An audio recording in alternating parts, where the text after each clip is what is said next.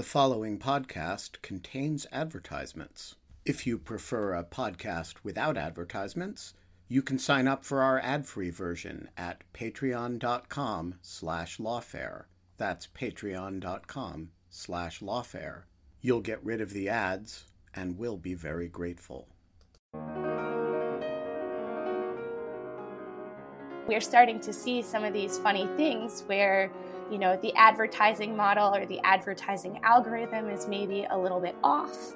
That poses potentially reputational risks for the advertisers if they don't like the hosts that they're getting attached to, or vice versa for the hosts if they don't like the advertisers getting put on their shows.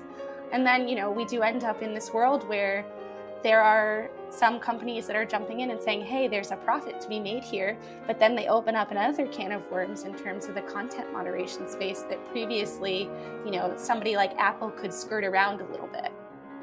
I'm Quinta Jurecic, and this is the Lawfare Podcast, January 13th, 2022. Today, we're bringing you another episode of Arbiters of Truth, our series on the online information ecosystem. And this week on the podcast, we're talking about, podcasts. Valerie Wertschofter and Chris Meserole, our friends at the Brookings Institution, recently published an analysis of how popular podcasters on the American right used their shows to spread the big lie that the 2020 election was stolen from Donald Trump. These are the same issues that led tech platforms to crack down on misinformation in the run-up to the election and afterward. And yet, the question of whether podcast apps have a responsibility to moderate audio content on their platforms has largely flown under the radar. So why is that? Evelyn Dueck and I talked through this puzzle with Valerie and Chris. We discussed their findings about podcasts and the big lie, why it's so hard to detect misinformation in podcasting, and what we should expect when it comes to content moderation in podcasts going forward. It's the Lawfare Podcast, January 13th. Podcasts are the laboratories of misinformation. To get us started, I thought we might just set out kind of the headline summary of your research. In a nutshell, what did you set out to research and what did you find? So this research project that we're talking about today is part of, I think, a broader look into the misinformation challenge in the podcast ecosystem. So in looking at these prominent political podcasters, we actually found that after the election, more than 50% of all episodes in our sample were spreading misinformation about the election tied to the big lie. Yeah, so I just want to pick up on that last point in particular, just to sort of clarify, because this is something that always happens whenever I hear research or studies about the levels of mis and disinformation in a certain data set or on social media. The question becomes, how do you define mis or disinformation and how broad is the study? Because, of course, if we could all agree what was mis or disinformation, then everything might be a lot simpler. And so I think one of the key methodological points for you and potentially really useful in answering that question is how you define mis or disinformation, but it is also relevant for understanding your findings. So can you talk a little bit about exactly the kinds of claims that you were looking for that were classed in your study? Yeah, I think that's a fantastic point and a really big challenge in this space. We tried to be extremely careful in our definitions here. So what we did was we took these transcripts from episodes that occurred during the period in question, which more broadly was from the convention in August to January 6th. And we created a dictionary based off of fact-checked claims, common terms associated with election fraud, like election integrity or voter fraud or election fraud or things like that. And we searched the transcripts to determine whether the transcript mentioned this term at all.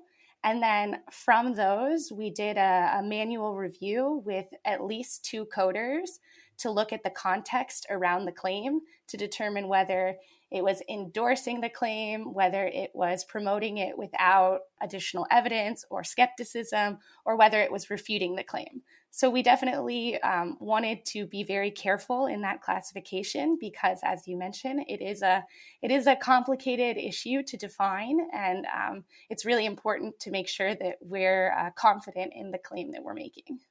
If I can also come in on that, I mean, one of the things that we really took a lot of time to try and sort through are all of the podcasts that were talking about other people's claims of election fraud, right? There were a lot of podcasts and stories about election fraud, and we explicitly didn't want that kind of claim to be in our data set. So what we really tried to hone in on was, was the podcast host, and I should also clarify, we were looking at guests as well. So if a guest came on a podcast and really kind of put forward or advanced a misleading narrative about the election, we would code that as well. But what we were really looking for were those cases where somebody was advancing a claim that the election was illegitimate without any kind of substantiated basis for making that claim. That was what we were trying to capture. And, unfortunately, we found that it was really, rife in the podcast space. Both immediately after the election, as you might expect, but then, continuing on even after a lot of the due process had played out and a lot of the, allegations of voter fraud had been investigated and found to be unsubstantiated. These claims still kept reappearing over and over again within the podcast ecosystem. And not just the podcast ecosystem. The other thing I'll kind of foot stomp in what Valerie raised was these were the most popular podcasts. So this wasn't just kind of fringe podcasts that we were looking at. We were looking at the podcasts that were taken from the top 100 podcasts in Apple Podcasts. And even these, we found just extraordinarily high rates of claims of electoral fraud or other claims that were portraying the election as rigged in some way, even though obviously there wasn't significant evidence to corroborate that. So why podcasts? I mean, obviously, we all have an incentive, Evelyn and I, to argue that podcasts are really super duper important because we're hosting one. But I do think it would be useful to set out just what is the audience base for podcasts? How many people were listening, both to the ones that you were looking at and in general? Is this a big slice of the population?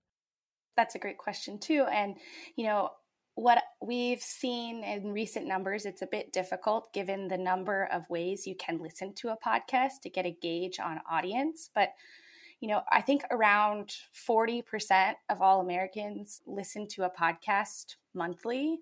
So that's like 116 million people. And I believe that, for clear reasons, people have been at home more, people have been maybe in need of some audio or things like that during the pandemic. The number of people listening to the podcasts across the board has grown exponentially in this over the past few years.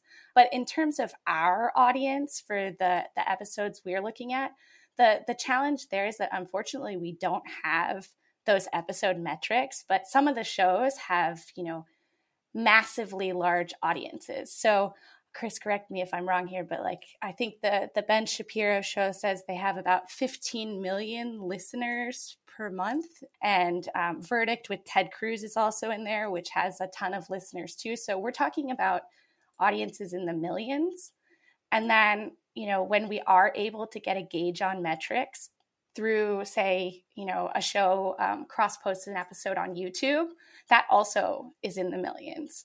And so, we're looking at the tens of millions in terms of engagement here. And so it's a very wide reach.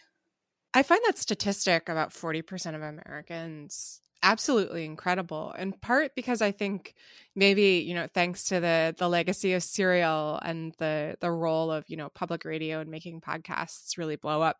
I think there's a perception that I definitely had of podcasts as something that are niche, not something that gets a huge audience, which is obviously changing. And I think your research is a reminder that it's not obviously the case. Could you give us a sense of what the most popular podcasts are that you included in your research? You mentioned Senator Ted Cruz's show, the Ben Shapiro show. What are some of the others?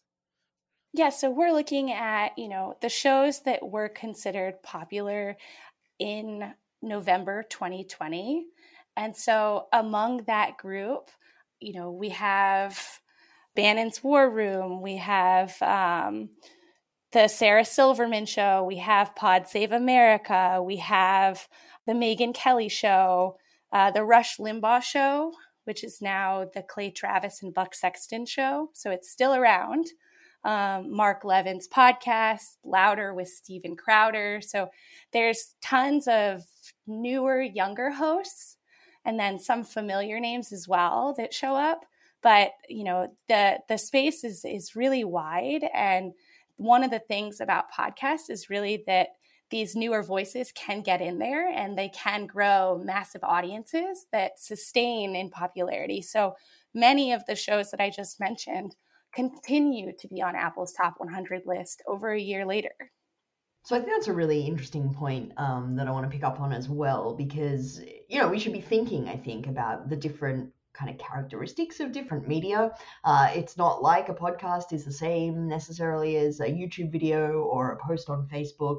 And one of the things that your post talks about when you're talking about why podcasts might be a powerful vector for disinformation is because of their intimacy and scale. And we've just talked about the scale, which, like Quinta, I was quite surprised by some of the statistics. Surprised and pleasantly pleased that we have so much untapped market for podcast listeners. But what do you mean by intimate? What's intimate about podcasts? And, do I, as a podcast host, need to be a little bit more careful about the signals I'm sending out? Like, what is it about the medium that makes it different from other media?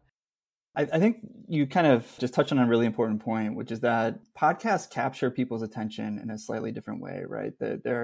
It's a voice that's literally in your ear that you listen to. In many cases, you subscribe to a podcast series, not just a particular episode. So you're hearing the same kind of host over and over again over a period of time. It's a voice that you're listening to. You might be doing something else, but you're kind of able to process the information in a way that's a lot harder to do with other media. And then I think kind of you start to, not just give more attention to it, but you can kind of develop a relationship with a podcast where you begin to lose sight of the fact that it's actually this mass media, and it starts to feel a little bit more intimate and kind of personally directed. And I think that's part of what makes podcasts such an effective vector for, political persuasion of all kinds, is that audiences of podcasts tend to listen to their hosts and build up a kind of trust in that host's voice over time that's really hard to replicate in other media, especially, if you wanted to compare a podcast to, say, kind of, Twitter or Facebook or something like that, it's much harder to build up that kind of sustained trust over time compared to a podcast format. I want to go back to a point that Valerie was making earlier about just the difficulty of finding statistics about how many people podcasts are reaching and how many listeners they have. Can you talk a little bit more about that, Valerie? Why is that so hard? Who has the data? Yeah, I mean, I think that the podcasters certainly have data on how their what's called an RSS feed, how their shows through this feed are performing, and they can get those statistics on their specific shows.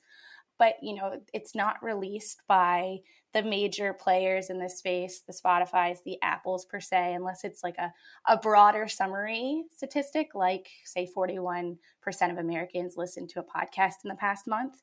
And so getting that episode level data is not necessarily public.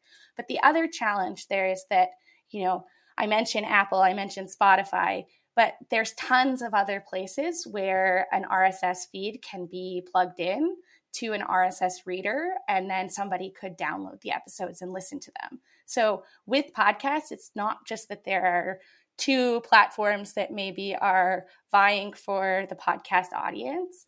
And by and large, they do cover a lot of the podcast audience, but there are tons of places where people can listen to this type of content. And that's kind of due to this decentralized architecture that is this podcasting landscape. And so it makes getting a grasp on these numbers a bit more challenging. And so as part of that as well, one of the things you talk about is cross-platform reach. So before we dig into that, what do you mean by cross-platform reach when we're talking about podcasts?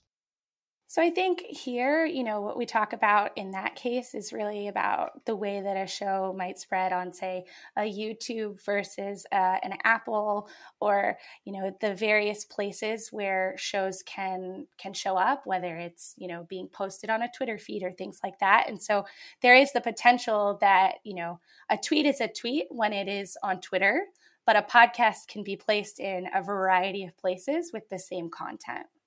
I think this is such an interesting and important point that generalizes as not just about podcasts, but it's a great example because although we tend to talk about content moderation sort of platform by platform. It's actually an ecosystem problem, and people disseminating the information don't think of it in such stovepipe terms, right? Like they create content and then want to get it out and will use whatever avenues are open to them. And for example, if you look at Facebook's most widely viewed content reports, the top domain linked to on Facebook is normally YouTube. So it's this thing of YouTube videos being cross-posted to Facebook, and I'm sure that's the case with podcasts as well, or I know it's the case, and very often a lot of podcast feeds can just be the audio files from a YouTube show.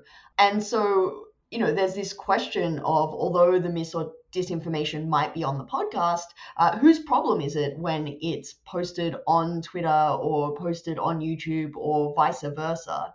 How do we think about the responsibility of the different platforms in content moderation? I'm curious if you have any thoughts on that, and sort of what you saw in terms of the pipelines of how information generally spreads between these different platforms.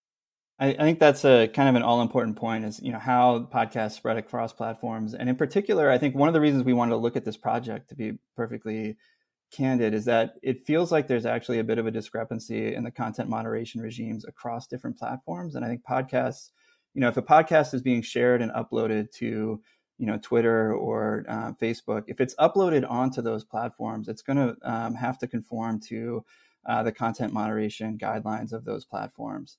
But very often it's coming to those platforms from a separate podcast library or kind of one of the podcast hosting services that then gets piped out to Apple Podcasts or Spotify, or again, it could be something like shared on Twitter or Facebook. And unfortunately, that part of the ecosystem, the platforms that aren't really used to viewing themselves as web hosts that have to moderate content, is really underdeveloped. And so the content moderation guidelines for those sites, I think, is much different, and it allows for these podcasts to emerge and take root that aren't really being governed or moderated in the same way as we might expect them to be on a place like YouTube or Facebook or Twitter.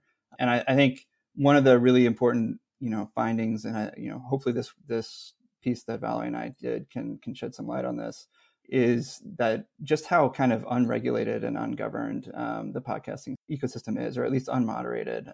And even in extending to, relatively large companies like, for example, Apple, which is a very large and well-resourced company, yet I don't think really has developed the kind of content moderation guideline and practices that you would see companies of similar scale, whether that's kind of Google or Facebook or other big tech companies. They've generally developed those kind of guidelines, whereas the major players in the podcast ecosystem haven't yet. And I think it's something that hopefully will start to mature over time.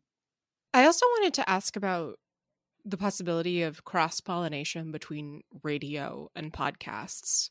And so the New Yorker recently ran a really striking profile of Dan Bongino, who is a popular far-right podcaster and also has a radio show that, according to the New Yorker, gets 8.5 million listeners a week, which puts him up there in, I think, the top 5 or 10 talk radio hosts. And the profile included a really striking note that, according to one market research firm, and I'm quoting here, for every hour that Americans listen to podcasts in 2021, they listen to 6.5 hours of AM FM radio. So I'm curious whether you have a sense from your research of to what extent claims made on radio get funneled back into podcasts and vice versa about the big lie, whether because the podcasters are the same as the radio hosts in the case of Bongino, for example, or because, these are media figures inhabiting the same kind of political and media ecosystem, and they're swapping these claims back and forth from one another. Yeah, I mean, you hit on a really interesting blurry line between this podcasting space and the sort of traditional talk radio space that, I think is definitely something we are planning to parse out more and distinguish more. In my sort of framing of the two or differentiating of the two, I think of a podcast as sort of an audio file that is downloadable and able to listen to offline, separate from being in the car or listening to it actually on an AM or FM station. And so that's the kind of distinction that I've tried to draw. But, people like Ben Shapiro, people like Dan Bongino, who also was in our sample that we looked at in the most recent article that we released. They do have radio shows. They also have their podcasts. Often there is quite a bit of cross-pollination in terms of the ideas. Sometimes the show is entirely the same. And so, that's definitely an area of significant overlap for sure. So as a podcast early adopter, I was a podcast listener before they were cool. If they are cool now, I don't know. I've been on the podcast content moderation reckoning watch for ages because I will be, reading all these stories in the paper about Facebook or Twitter didn't moderate this particular tweet or post or whatever, and then I'd be listening to my podcast on my morning run or whatever and hearing completely wild things, and no one really talks about it and talks about content moderation problems in podcasts. But wherever you have users generating content, you have content moderation problems, and we can think of some, fairly high profile examples over the past few years where podcast apps have stepped in. I'm thinking Alex Jones and Steve Bannon in certain circumstances, but sort of as you were saying, Chris, most of it is fairly hands-off and unregulated, and we will come back to some of the reasons why that might be in terms of the infrastructure setup, and also whether we would want the same rules across all the platforms. But I'm just sort of wanting to get a bit more of a picture of how much content moderation there is in podcasts beyond those high-profile examples. So is this something that's happening at all regularly, or does it really only that content moderation on podcasts happens when there's sort of sufficient public outcry, sufficient public pressure that certain podcast hosts or certain episodes get elevated into public consciousness, and then the tech companies feel an obligation to respond? Or is there sort of this long tail of content moderation on podcasts that is happening even if we don't really hear about it? Yeah, so I would say that there is some happening, and I should clarify that the space is not entirely ungoverned, right? There are kind of, I think, two really straightforward ways in which content already gets moderated on podcasts. One would be for hosts that do something really incendiary, maybe not illegal, but incredibly incendiary, and just pose an enormous brand risk to a company like Apple or Spotify or another major podcast host or a distributor. And they just decide, that the stakes of keeping this person around or their podcast around are just it's too high relative to our other commitments or other policy commitments to free expression or their policy principles. And so that's one avenue, is just the case where there's a host that poses a really strong brand risk and they'll act quickly.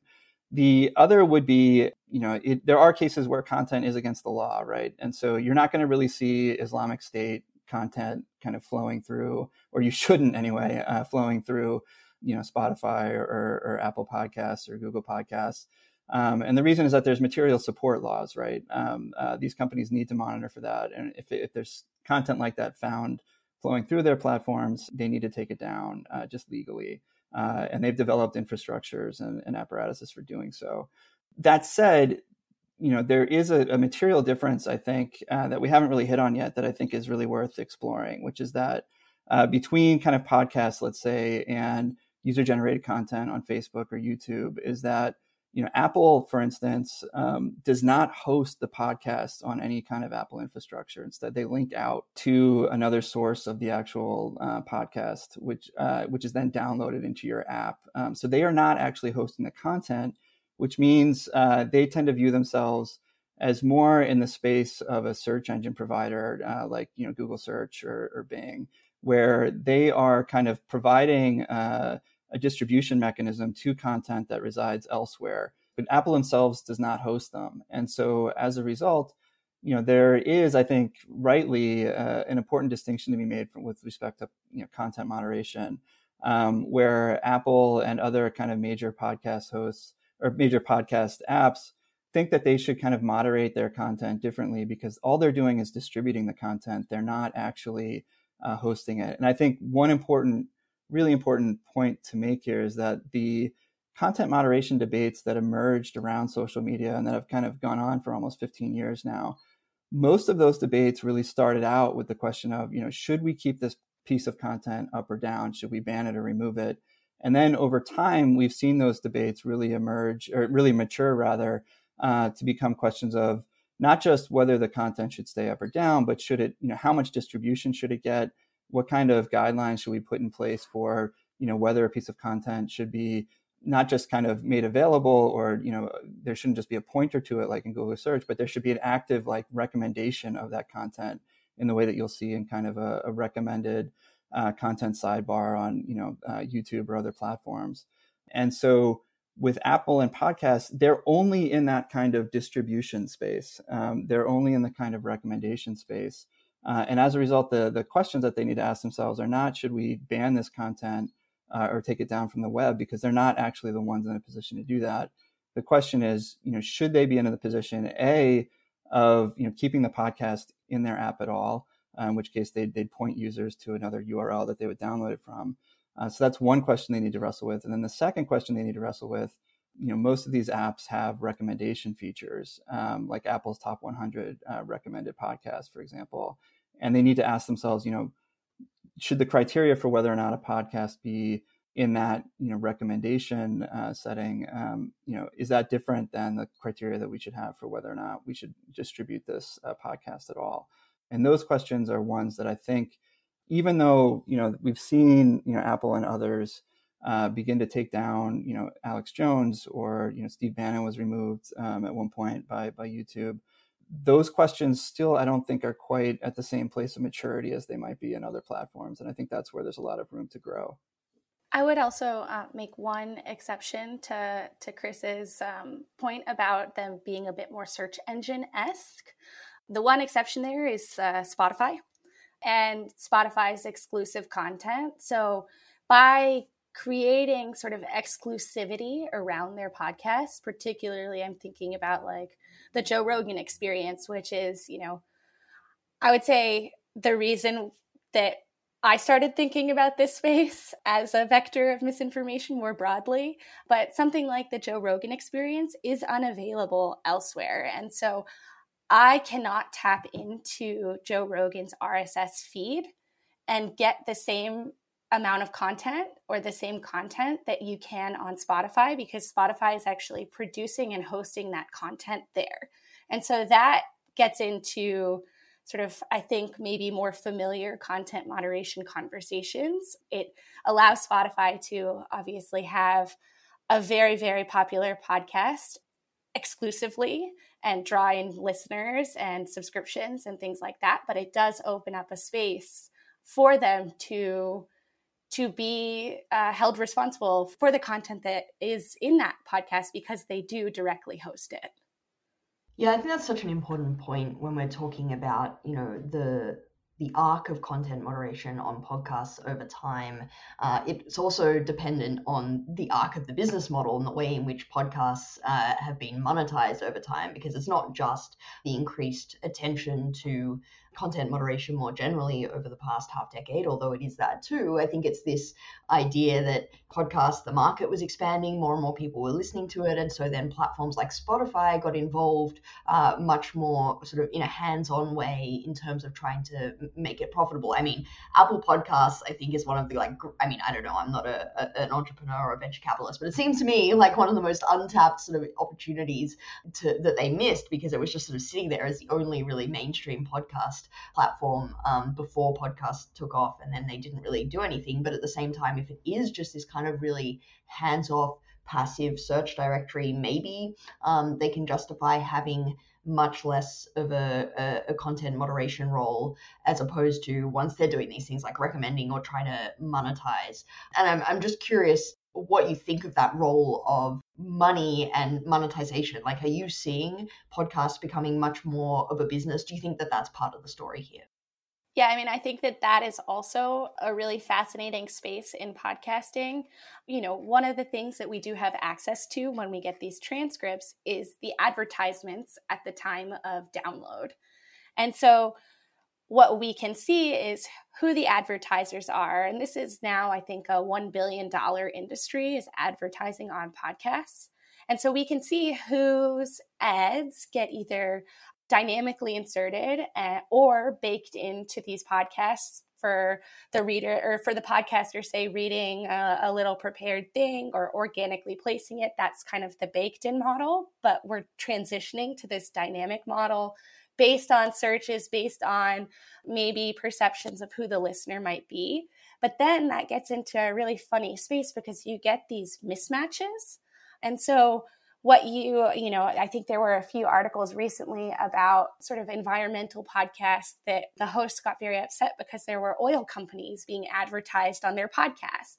And so, the business model is, I think, one of these things that's evolving while the plane is in some ways mid-flight. And so we're starting to see some of these funny things where, the advertising model or the advertising algorithm is maybe a little bit off. That poses potentially reputational risks for the advertisers if they don't like the hosts that they're getting attached to, or vice versa for the hosts if they don't like the advertisers getting put on their shows. And then, we do end up in this world where there are some companies that are jumping in and saying, hey, there's a profit to be made here. But then they open up another can of worms in terms of the content moderation space that previously, somebody like Apple could skirt around a little bit.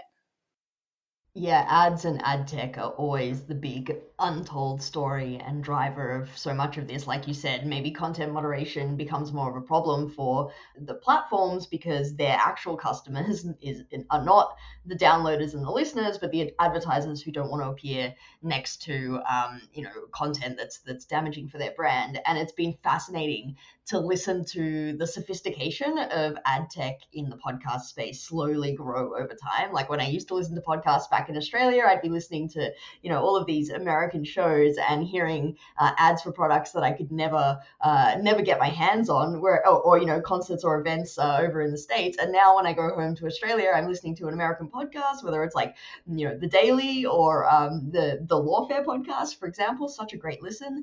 And hear all these Australian voices jump in the ad breaks, telling me about local products because that sort of targeting capacity that wasn't really there before has been developing. And then, of course, once you have targeting, all of these other issues come along with it. So I think it's a really interesting thing to watch.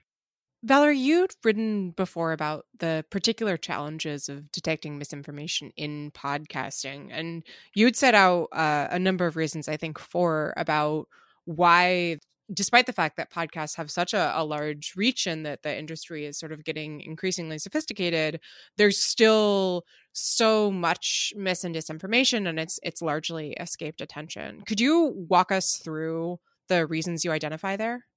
Sure, yeah. I mean, so there are many reasons. I put forth 4, and I think the article you're referencing, one of those is really that, so podcasts are kind of this new media type of ecosystem where anybody can sign up to create a podcast as long as they can have an RSS feed, and anybody can really get an RSS feed these days. So anybody can be a publisher, very similar to a Twitter, very similar to a Facebook.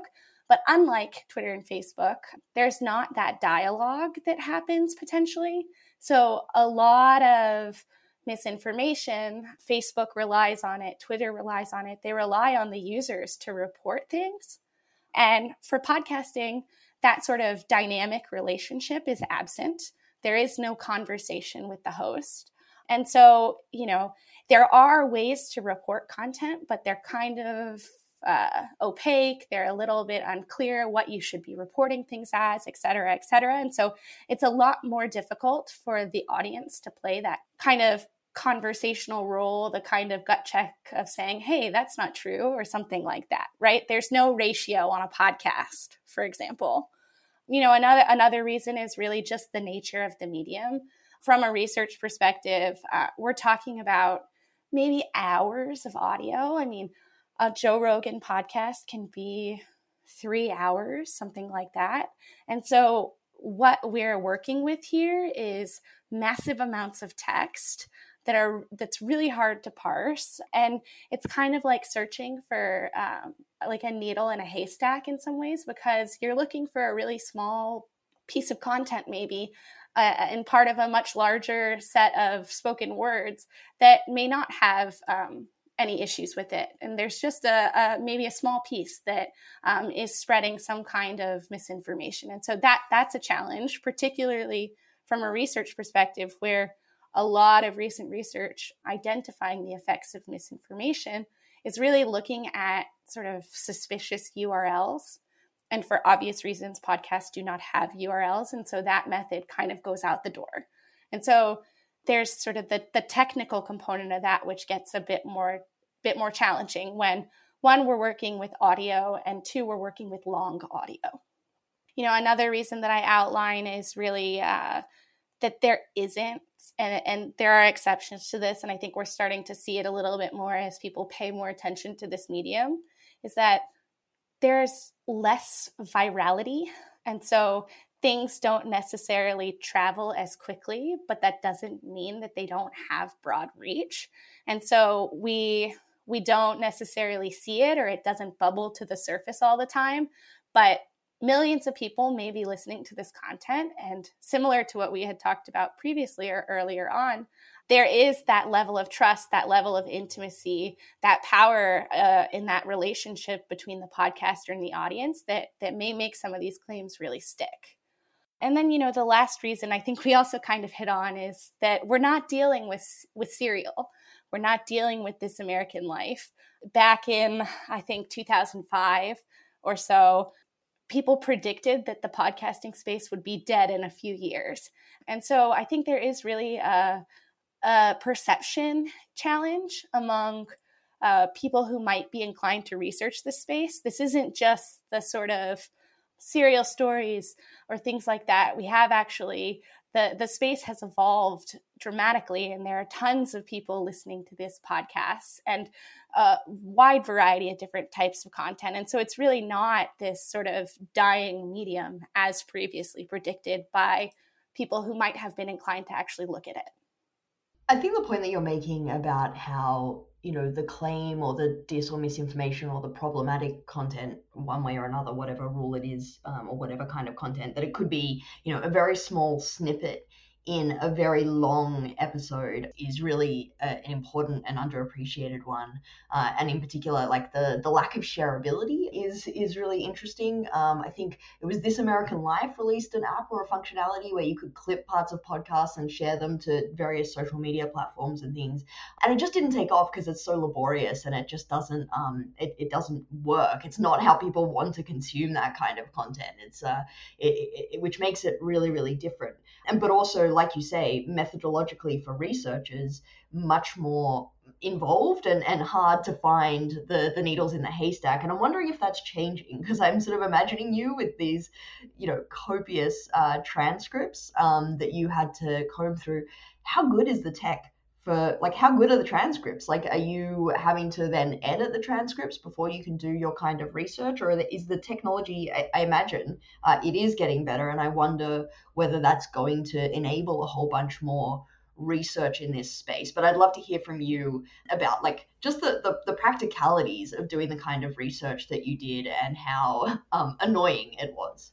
Yeah, I think that some of it is learning by doing. And so we kind of built up this corpus, which, is over 30,000 episodes. And so that's a storage problem, right? So figuring out how to store all this stuff is a huge challenge. Figuring out how to update it as new episodes come along, that's another challenge. In terms of the transcripts, I think that the tools have evolved to the point where this type of research is possible, where previously maybe it might not have been possible. And I'm talking about, the transcription, the sort of speech to text methods to be able to actually get a good audio transcription. Some of the natural language processing tools, sort of like fuzzy string matching between the transcript and the false claim, things like that have all become more popular or evolved so that we can do this sort of search for the needle. And so I think that we're coming in at a good place from the tech side. Obviously, there are still sort of funny things that happen in the transcription sometimes. I don't know, for the very discerning readers of the recent article, if you looked at the dictionary of terms that we used, we had stop the steal, STEAL, and stop the steal, STEEL. because sometimes you'll get things like that where it shows up as steal versus to steal something. And so, just being cognizant of some of those things is what we've kind of tried to put into the research process a little bit to get around those little technical blips. But I would say that, the methods and means to be able to do this type of research are certainly at a good place. So I'm curious what you expect to see in terms of podcast moderation, and maybe what the response has been to your report, if you've seen a response. I noted that in the New York Times article summarizing your research, there was a quote from a Google spokesman saying, as you both have described, that, we just crawl and index audio content, and they have policies against recommending podcasts containing harmful misinformation. And actually, just before we recorded this, I saw that Stuart Thompson, who's a New York Times reporter who covers disinformation, posted on Twitter about a new alert he found in his Google Podcasts app while trying to listen to a show that said, and this is a quote, Google Podcast does not host podcast content. When you play an episode, your IP address is shared with the hosting service for the podcast. So obviously that is framed to the user as an alert about data sharing, but it also seemed kind of notable that Google is, directly telling its users that they're not hosting the podcast, kind of putting themselves at arm's length. I'm curious, if you expect that we'll see more of that, if you've gotten any interesting responses to your report from platforms, podcasters, anything like that. We haven't heard much from the podcast architecture, sort of the tech companies that build the kind of scaffolding around these podcasts to be able to play them. We did get a bit of questions from some of the hosts wondering, why were we included? Things like that. We are very transparent. We are happy to share all data. We don't want to include anyone in this data set. And so, that was, I think, the reaction was more on the podcaster side of, can you give us examples of why we were included, as opposed to on the platform side. One other thing I would add is, these things often take time. I mean, I think we've already started to see, like you mentioned the snippet that Stuart shared.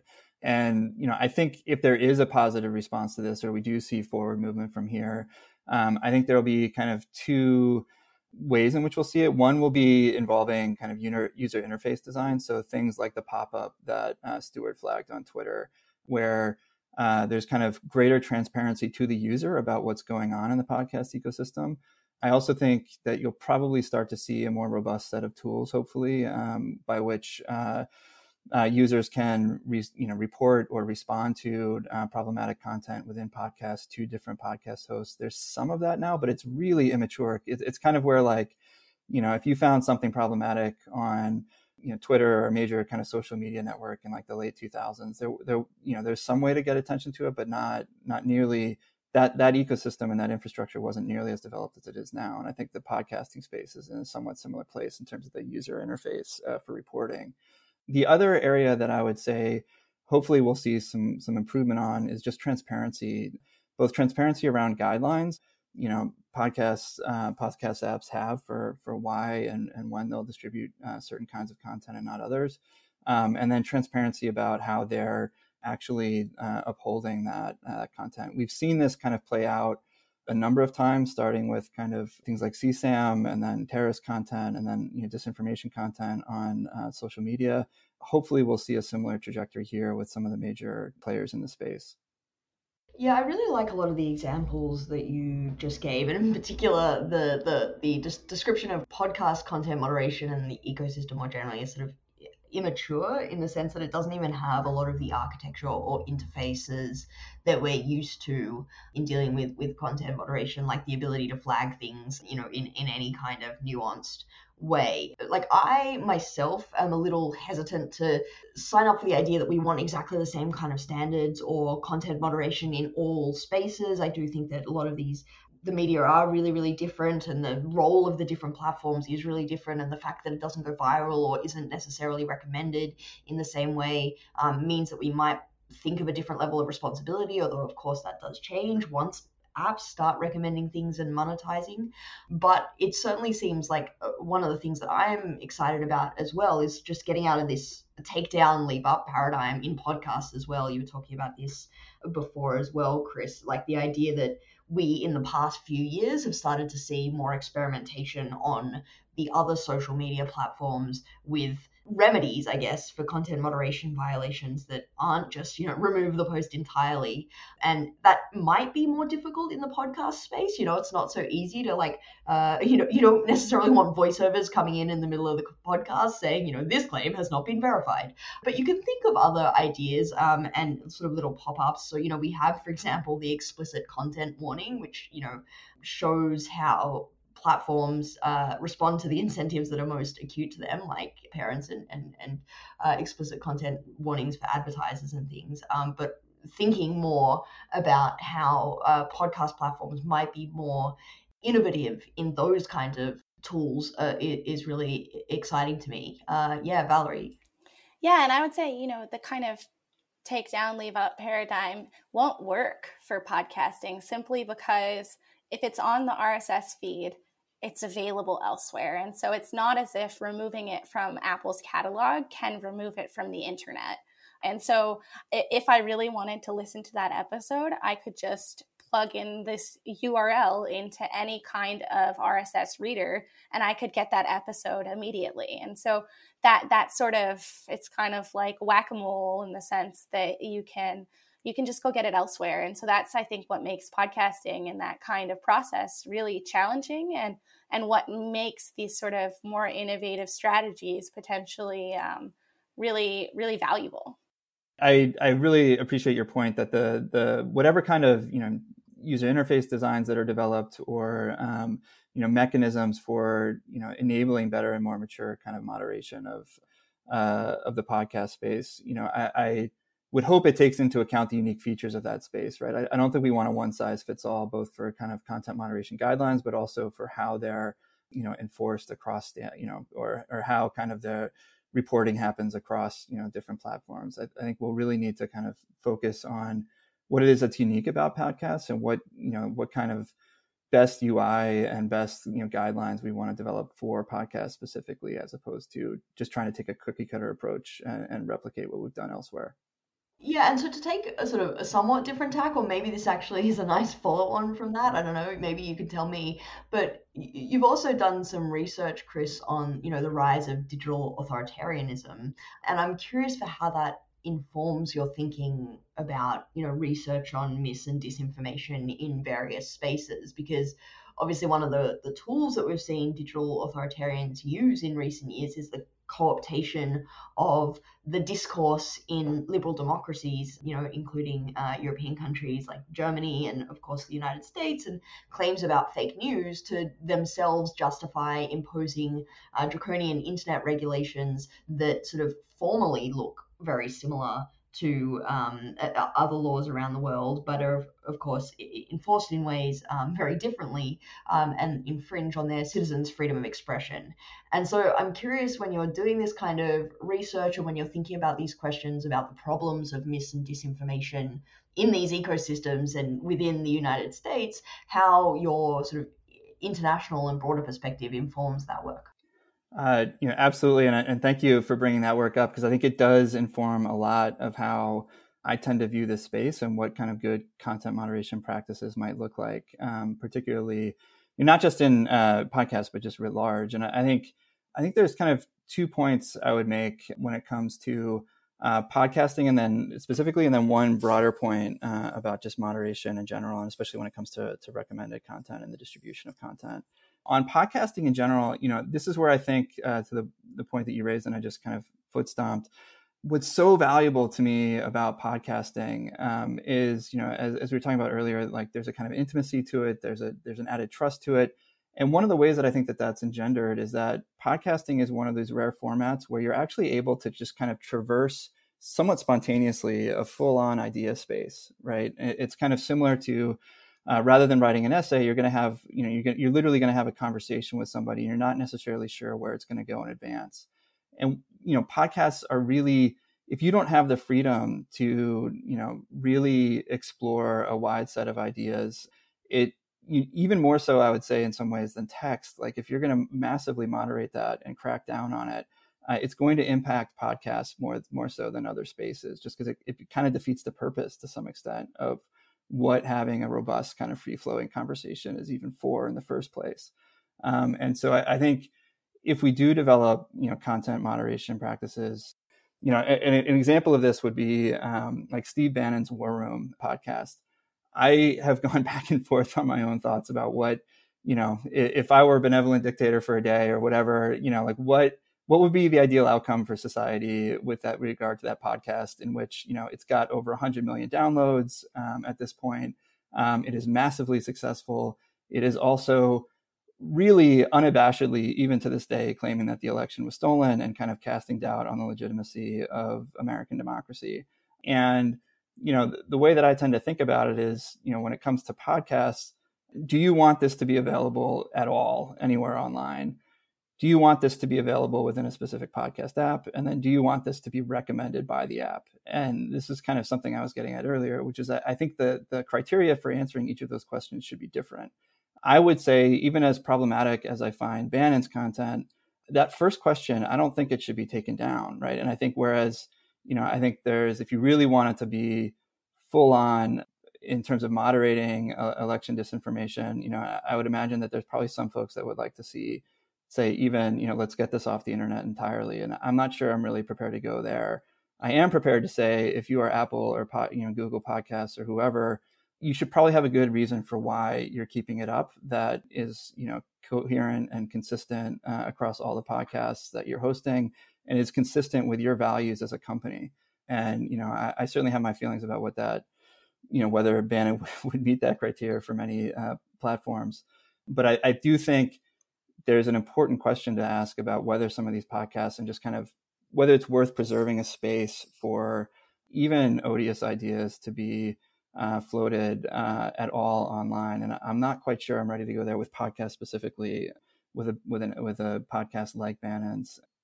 The other point that I wanted to raise, which is less unique to podcasts and is more about just kind of content moderation guidelines for recommendation systems, which is a really, I think, hopefully one of the things that our work has done with respect to podcasts, is just flag the fact that these recommendation systems do exist within the podcast ecosystem. It's not as simple as just kind of signing up and, logging in and getting a URL and kind of fetching it on your app. That many of these apps do push users towards certain podcast series. And something like Apple, there's two ways that will happen, right? There's the top 100, where they're recommending the most popular podcasts, which then become even more popular, and it becomes something of a flywheel. But then there's also these apps, within the Apple, and I think many other podcast apps do this too. If you click on a podcast series and then go to the main page for that podcast series within the app, it will often algorithmically recommend other podcasts. That if you like this, we've noticed that our users who like this podcast and listen to a lot also listen to these 4 or 5 or 10 other podcasts too. And that's a form of algorithmic recommendation that I think really we do want robust content moderation practices for. But where, to bring this full circle to your question about digital authoritarianism, I'm probably a little bit outside of what I would call kind of the emerging mainstream when it comes to recommendation algorithms and what good transparency should look like there, in the sense of I think Apple's recommendation system, I think, probably should fall somewhat under, say, like Nate Persill's recommendation or like legislative proposal about what to do for, algorithms and transparency around algorithms, where, he's proposed, I don't want to kind of butcher it too much or speak for him rather, but, the idea is basically that there's a qualified set of researchers who would have access to, how these algorithms operate and be able to see how these algorithms operate in some form, in a way that doesn't compromise either user privacy or the proprietary algorithms that platforms have developed. I have to say, just trying to approach this issue from more of a global perspective, where as you're developing policies, you need to take into account that China or Turkey or some other kind of authoritarian leaning state is going to take these policies and run with them. I get really skittish about giving state-sanctioned researchers kind of almost power over kind of voting up or down over whether certain kind of, and I realize it may not be the best characterization of the legislation that's kind of floating around now, but I worry about giving researchers either outside government or within government a little bit too much power over some of these algorithms. It's not to say that there shouldn't be algorithmic transparency. I think there can be. And I think it's just a question of kind of creating the right kind of APIs that would allow kind of researchers to have access to them regardless of who they are, whether they're in the state or whether they're a qualified researcher. I think they should be made public at large. But the kind of like special access that either a government or a government affiliated researcher might have, like that kind of thing, if we implement it here, it will be implemented elsewhere by regimes that I think we might find less than democratic, and that we would probably have legitimate concerns about what kind of researchers they would give that same kind of power and infrastructure to. That's where I would probably, researcher of digital authoritarianism starts to collide a little bit with the listener of podcasts who wants kind of, good content moderation practices. I'm glad you mentioned the War Room podcast by Steve Bannon, because I wanted to actually close on that. So I know there's been recent reporting about how Bannon on his podcast, as you say, has really been using the show to continue the lie that the 2020 election was stolen and to foment anger about January 6th. And so I'm curious what you both think about whether podcasts like that will play a similar role, a similarly important role in spreading falsehoods as we go forward and head toward the 2022 midterms and the 2024 election, or whether maybe these falsehoods have actually become so widespread that podcasts are in a way less central. So for example, one of the really interesting things in your report was that, these podcasts were putting forth election lies when networks like Fox were kind of staying away from that. On the other hand, now Fox and other more prominent right-wing outlets are themselves putting out these lies. So are podcasts less sort of crucial to the big lie as the mainstream right catches up to them? Or are they still going to play a role in seeding election misinformation? I think I probably have sort of I'm putting on my political science hat here to answer that question. My sense of this entire ecosystem, the information ecosystem, et cetera, places like Fox News, is that this type of misinformation, disinformation, polarizing content, things like that, it festers and succeeds in environments outside of, necessarily where the information is spreading, based on things like gridlock in Congress, growing affective polarization, things like that. And so as long as those sort of root causes aren't things that are addressed, as, people aren't, their paychecks aren't necessarily keeping up with the cost of rent or things like that. As long as we're not seeing policies that are making people's lives better and politicians can decide to point the finger somewhere, build this sort of polarization, this affective partisan polarization, things like that, this type of content is going to have an audience, both on podcasts and elsewhere. And I think, the success of it will depend, I think, on the way the political environment evolves. And I don't see the political environment changing very much, unfortunately. And so I do feel like there will be a role to play moving forward. I wish that we had nothing further to research, but we certainly will be continuing to look into this issue moving forward. One thing I would just add on that, I think podcasts will definitely be an important part of the story going forward. And I think it's kind of like, to paraphrase the saying that, states are the laboratories of democracy. I think podcasts are to some extent the laboratories of electoral misinformation, right? And I think you'll start to see, different stories and kind of different framings emerge on podcasts that then jump over into mainstream media outlets, especially on the right-wing mainstream media outlets. And so I don't see, unfortunately, I don't see the podcast issue going away anytime soon. I think it'll be just as vital in 2022 and 2024 as it has been in the last couple of elections. Well, we'll continue to look forward to reading your research on it. Thank you both for coming on. Thank you so much for having us. Thank you. You've been listening to Arbiters of Truth, the Lawfare podcast series on our online information ecosystem. You can find past episodes in the Lawfare podcast feed, and we'll be back with another episode next Thursday.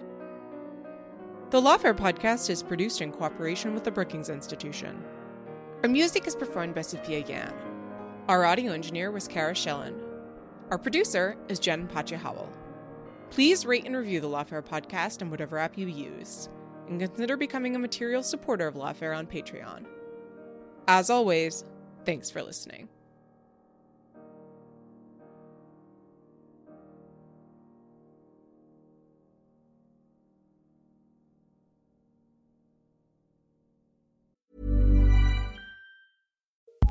Acast recommends more podcasts, more episodes, more great shows. Keep listening to hear a show we recommend. Hey friends, it's me, Sharon McMahon, longtime government and law teacher and host of the Sharon Says So podcast. Each week on Sharon Says So, I do a deep dive into fascinating historical stories, state by state, to share the history of America that you probably haven't heard. I bring you stories of espionage, sled dog heroes, presidential scandals, changemakers, law defiers, and more. And weekly, I have some of the nation's most prolific thought leaders and creators. We talk about a huge variety of fascinating topics. New episodes of the Sharon Says So podcast are released every Monday, Wednesday, and Friday, and are available on the Acast app or wherever you like to listen. Tune in and subscribe today for your fill of brain-tingling moments.